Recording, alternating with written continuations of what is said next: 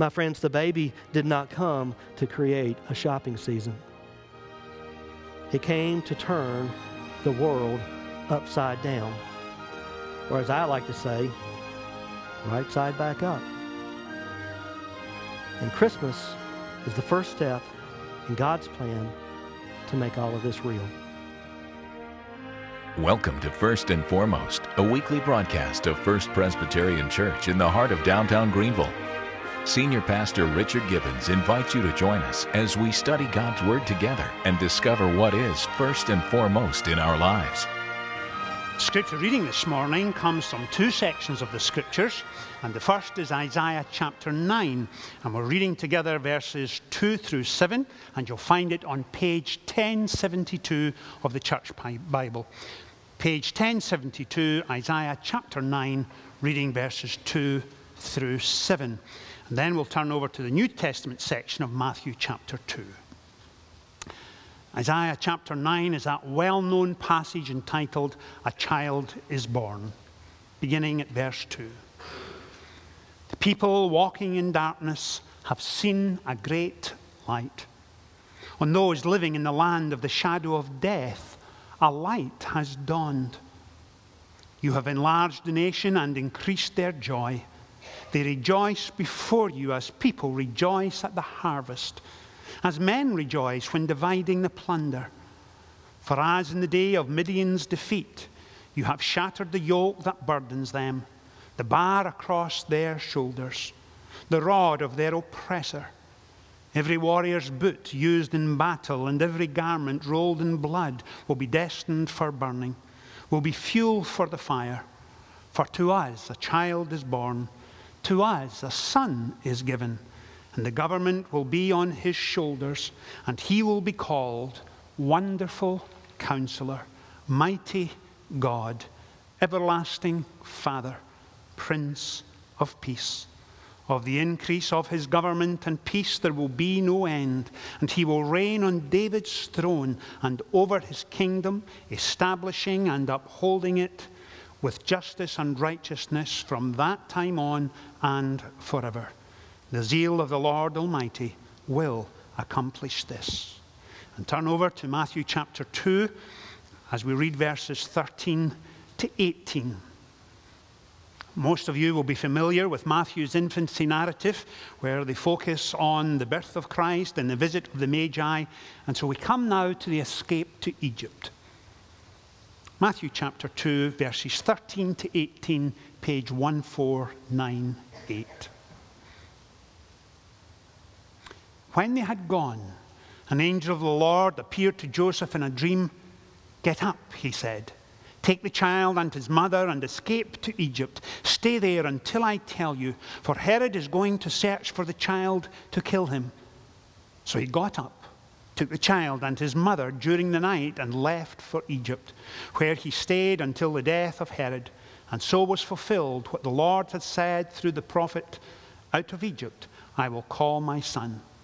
When Herod realized that he had been outwitted by the Magi, he was furious and gave orders to kill all the boys in Bethlehem and in its vicinity who were 2 years old and under, in accordance with the time he had learned from the Magi. And what was said through the prophet Jeremiah was fulfilled. A voice is heard in Ramah, weeping and great mourning, Rachel weeping for her children and refusing to be comforted, because they are no more. Amen. And we trust that God will bless to us these readings from his holy word.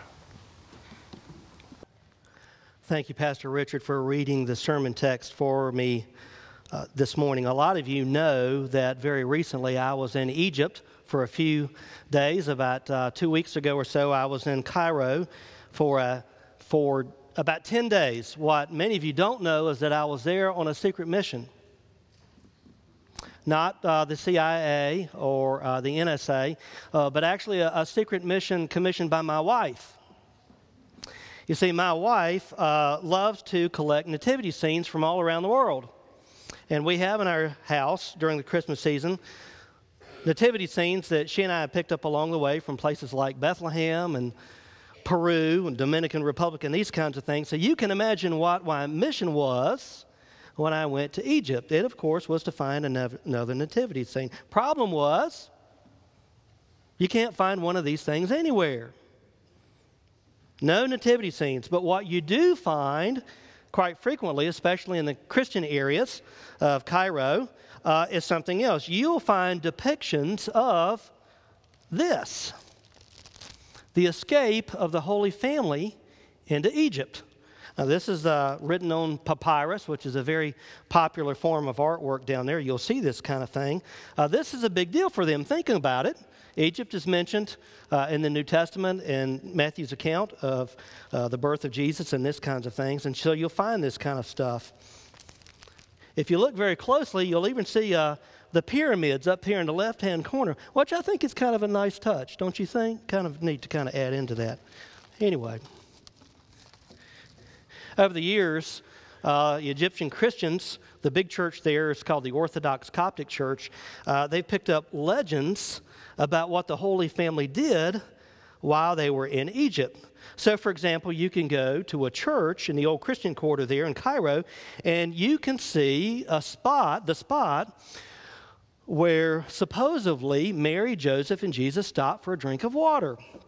And there's a whole church built around that from like the 3rd or 4th century or something like that. If you go a little further, there's another church, another spot that commemorates where Mary gave the baby Jesus a bath. Yeah, and as you tool around Egypt, you'll see a number of these things like this. Folks, these are wonderful stories, but completely legendary. They're cute and they're sentimental, but absolutely extra-biblical. Friend, there's nothing cute and sentimental about the text from Matthew that Pastor Richard read for us just a moment ago. But it's what the Bible actually says about that first Christmas season. Every time, every year, it always seems to happen somehow, some way to me. Close to the beginning of December 1, I start to anticipate how Christ-filled our world is going to be all around us. And I think in my mind that every place I go and every place I turn, there'll be something about Jesus somewhere. Nativity scenes, bright stars, angelic choruses depicting the first Christmas night, everywhere around me. But then something happens. Something happens that reminds me that the world really seems to have lost, to some degree, what some folks call the reason for the season.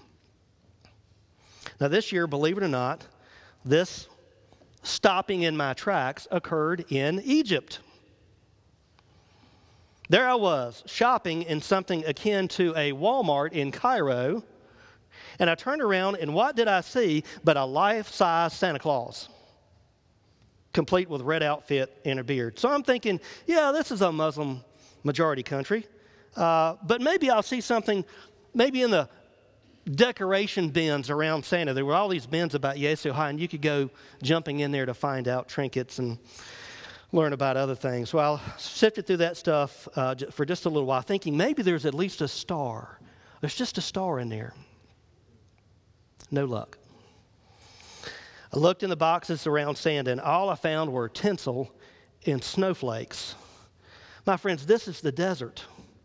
It rains 2 days a year for a half hour. Snowflakes? But okay, this is Egypt. I've got that. And I don't have a problem with Santa Claus, by the way. He's cool.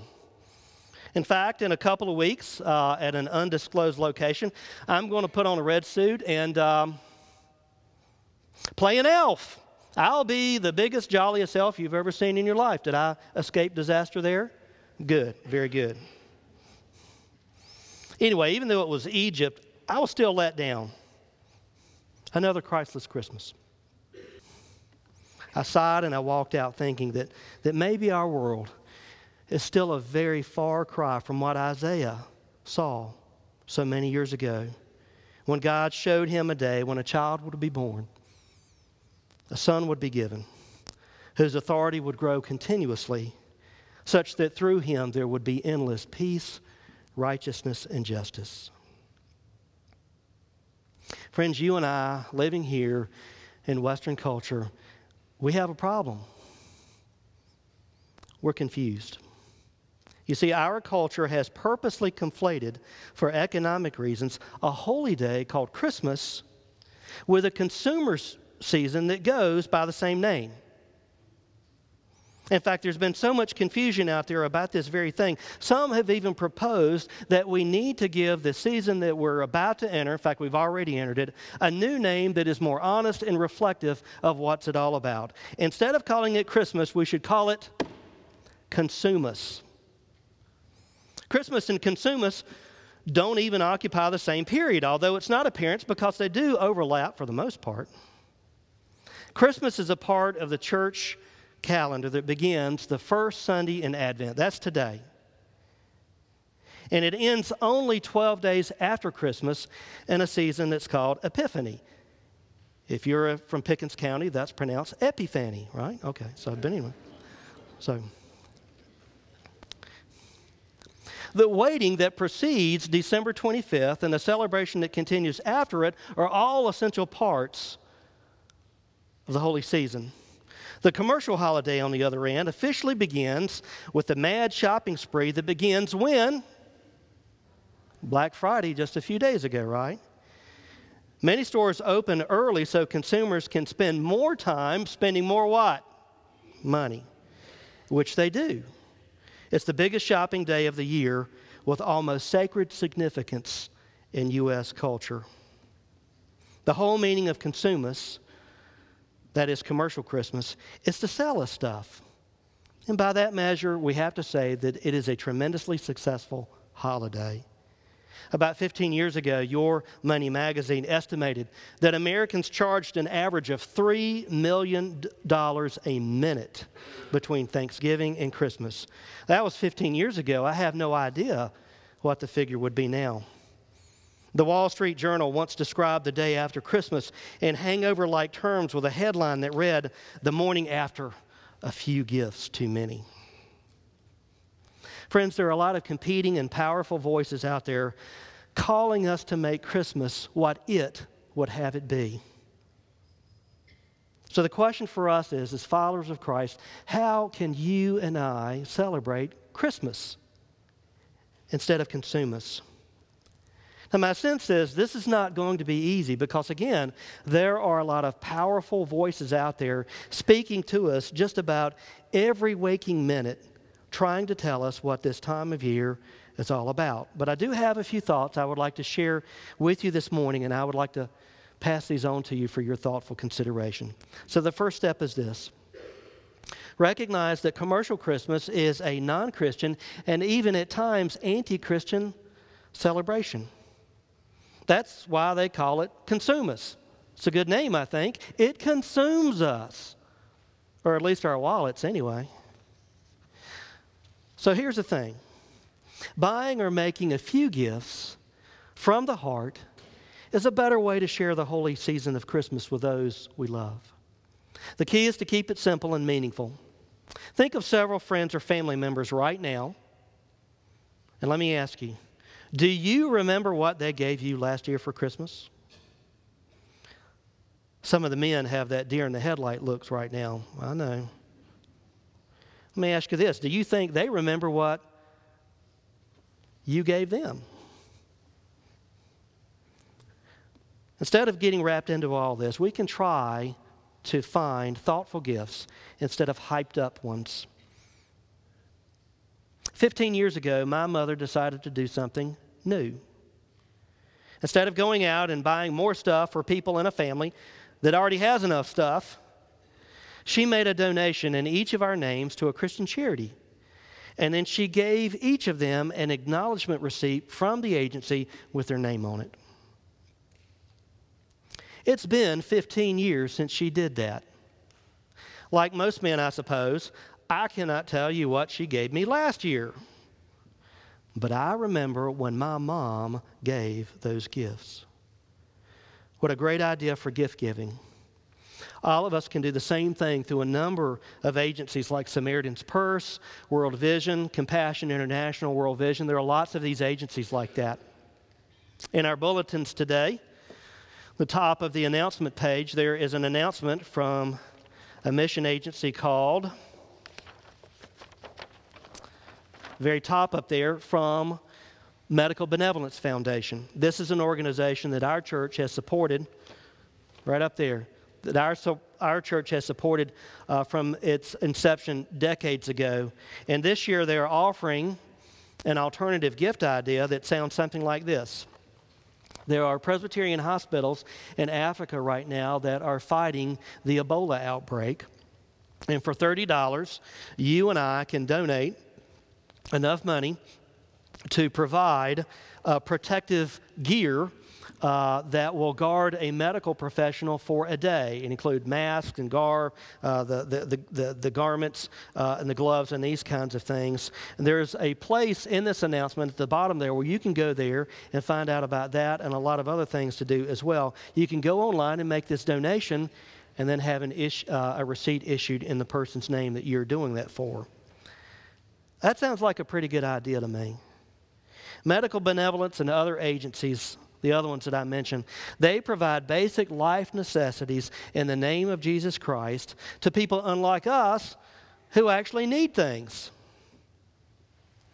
So try this as a gift-giving idea this year with some of your fans in Framery, and note how they will remember what you gave in their name for years to come. Secondly, be discerning about what we're watching on television. The weeks between Thanksgiving and Christmas Day are prime time for people to watch their favorite Christmas TV specials or movies. Movies like Miracle on 34th Street or It's a Wonderful Life. This year, let's pay as much attention to our media consumption as we do our product consumption. Even TV shows or movies that profess to be about the real meaning of Christmas usually aren't. They might be about things like charity and repentance, forgiveness and reconciliation, and these are all certainly very good Christian virtues. But they're not what Christmas is all about. Christmas is about Jesus Christ, whose life, death, and resurrection teach us that God is with us, Emmanuel, and that He loves us and is alive and active in the world. The problem with communicating values instead of Christ is that commercials tend to attach values to products in order to goad us into buying stuff. For example, better to give than to receive? Sounds good. Buy this present. A time for forgiveness? Send a designer gift card. Need to reconcile with an estranged family member? Use our long-distance service, and we can help you patch things up. The classic, problems with your wife? Remember, wise men still bring gold and diamonds. Have you seen that one? Friends, these are the kinds of commercials we're likely to see around the Christmas specials that we watch. A few programs do tell us that Christmas is about Christ and consumption is not salvation, most notably the Charlie Brown Christmas story. When shows like this are aired on TV, though, they're usually surrounded and interrupted by commercials. But here's a great thing. You and I can now circumvent this barrage of Christmas commercials by taping the good shows and zapping through the commercials when we watch. This is why God created DirecTV, right? You go, Final thought. Be alert to what we are hearing and don't be beguiled. Years ago, when Tracy and I were student pastors in Savannah, Georgia, a couple in the church we were serving down there gave us tickets to the Savannah Orchestra's Christmas concert. So at the end of the night, the senior conductor allowed the junior apprentice conductor to lead the final couple of songs in the program. And so at the very conclusion of the program, he turned to all of us who had gathered there. He thanked us for coming, and then he told us not to forget the real meaning of Christmas. Now, I was a brand new, shiny pastor way back then, and I still remember leaning forward in my seat to hear this young fellow, maybe, just maybe, share the good news about Christmas to the landed gentry of Savannah, Georgia on that night. But this is what he said. He said, the real meaning of Christmas is a celebration of the human spirit. Now, you all know me. I'm normally a pretty laid-back guy. It was difficult to get me riled up, really. Some would even say that I'm too laid back at times. But right there in the balcony of the Savannah Civic Auditorium, about halfway up one of the aisles there, I lost it. I threw a fit. My wife had to calm me down. You see, when you and I do not have God and His Son Jesus Christ as the focus of our Christmas, then we'll have to put something else in His place. Or else, how else can you explain all this running around we do during this time of year? And if you do not have God to celebrate, then all you have left are human beings and what human beings do. And that's where the human spirit comes in. But you know, before we sell the human spirit too short, we should note that the human spirit is found in the Christmas account. Do you know where it is? It's in the text that Pastor Richard read for us earlier, Matthew chapter 2. The human spirit is epitomized by Herod when he killed the innocent children in Bethlehem after Jesus was born. My friends, the human spirit crucified Jesus of Nazareth. The human spirit several decades ago pushed Jews into ovens. The human spirit flew airplanes into the Twin Towers in New York City on 9/11. And the story goes on and on and on. Friends, that's the part of the Christmas story that's not too marketable. You can't put a pretty bow on it. You can't use it to sell something because it reminds every one of us that humanity has an immense capacity for self-deception and evil, a capacity that has not changed in over 2,000 years. And it's not just about some rotten dictator or terrorist we read about in the newspapers or hear about on TV. No, it's about every one of us. Alexander Solzhenitsyn once wrote that the line between good and evil runs straight down the center of every single human heart. My friends, Jesus Christ came into the world not to celebrate the human spirit, but to redeem it. And that is what Christmas is all about. But it's even bigger than that. Listen again to what the prophet Isaiah said in chapter 9. You, God, have shattered the yoke that burdens them, the bar across their shoulders, the rod of their oppressor. Every warrior's boot used in battle and every garment rolled in blood will be destined for burning, will be fuel for the fire. For to us a child is born, to us a son is given, and the government will be on his shoulders. Of the greatness of his government and peace there will be no end. Remember when I said earlier that Isaiah looked to the first coming of Christ? Well, I really didn't tell the whole picture. The truth of the matter is he foresaw the second coming of Christ as well. Because he saw a day when the authority of Messiah would have no end. The first time Jesus came, it was as a baby. The next time he comes, it will be as a master to the nations. The first time he rode on a donkey. The next time he comes, it will be on a white horse of victory. The first time he stood before Pilate. The next time he comes, you and I and Pilate will stand before him. The first time Jesus came, he was rejected. The day when he comes again, every tongue will confess that Jesus Christ is Lord. At his first advent, he wore a crown of thorns. And what little he wore, well, men played dice just to have a chance at it, but it wasn't worth much. At his second coming, he will wear robes of light and wear diadems of glory. One day, Jesus Christ will make walking on water seem like child's play, because on that day, he will step out of eternity into time and walk on the clouds. There will be a rainbow of victory wrapped around his shoulders, and the deepest smile of love you have ever seen in your life will be upon his face. And at that moment, all the laws of gravity, time, and space will simultaneously collapse upon one another, because on that day, a new heaven and a new earth will be revealed. Glitz will be replaced by holiness. Justice will roll down with more power than all the rivers of the world, and righteousness will never, ever be mocked.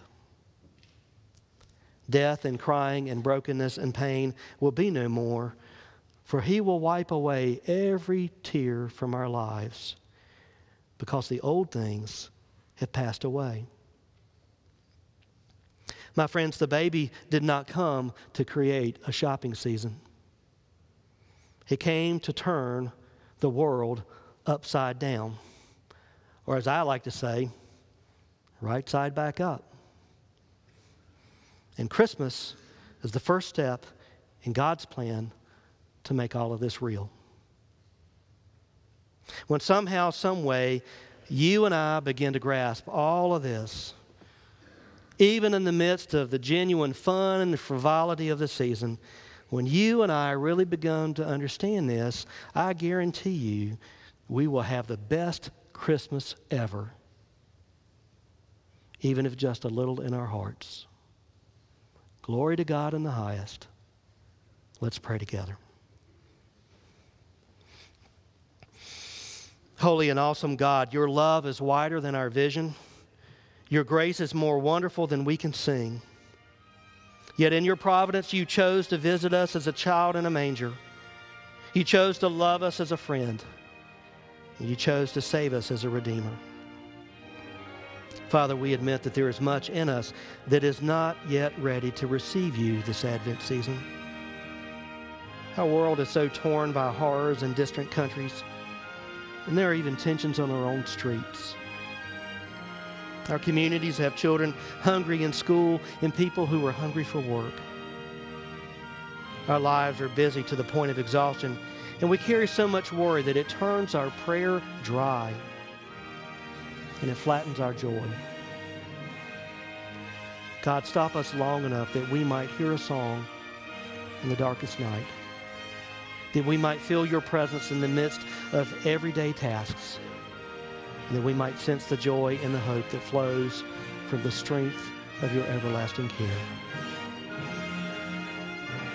Do this for us, Lord. In Jesus' name, amen.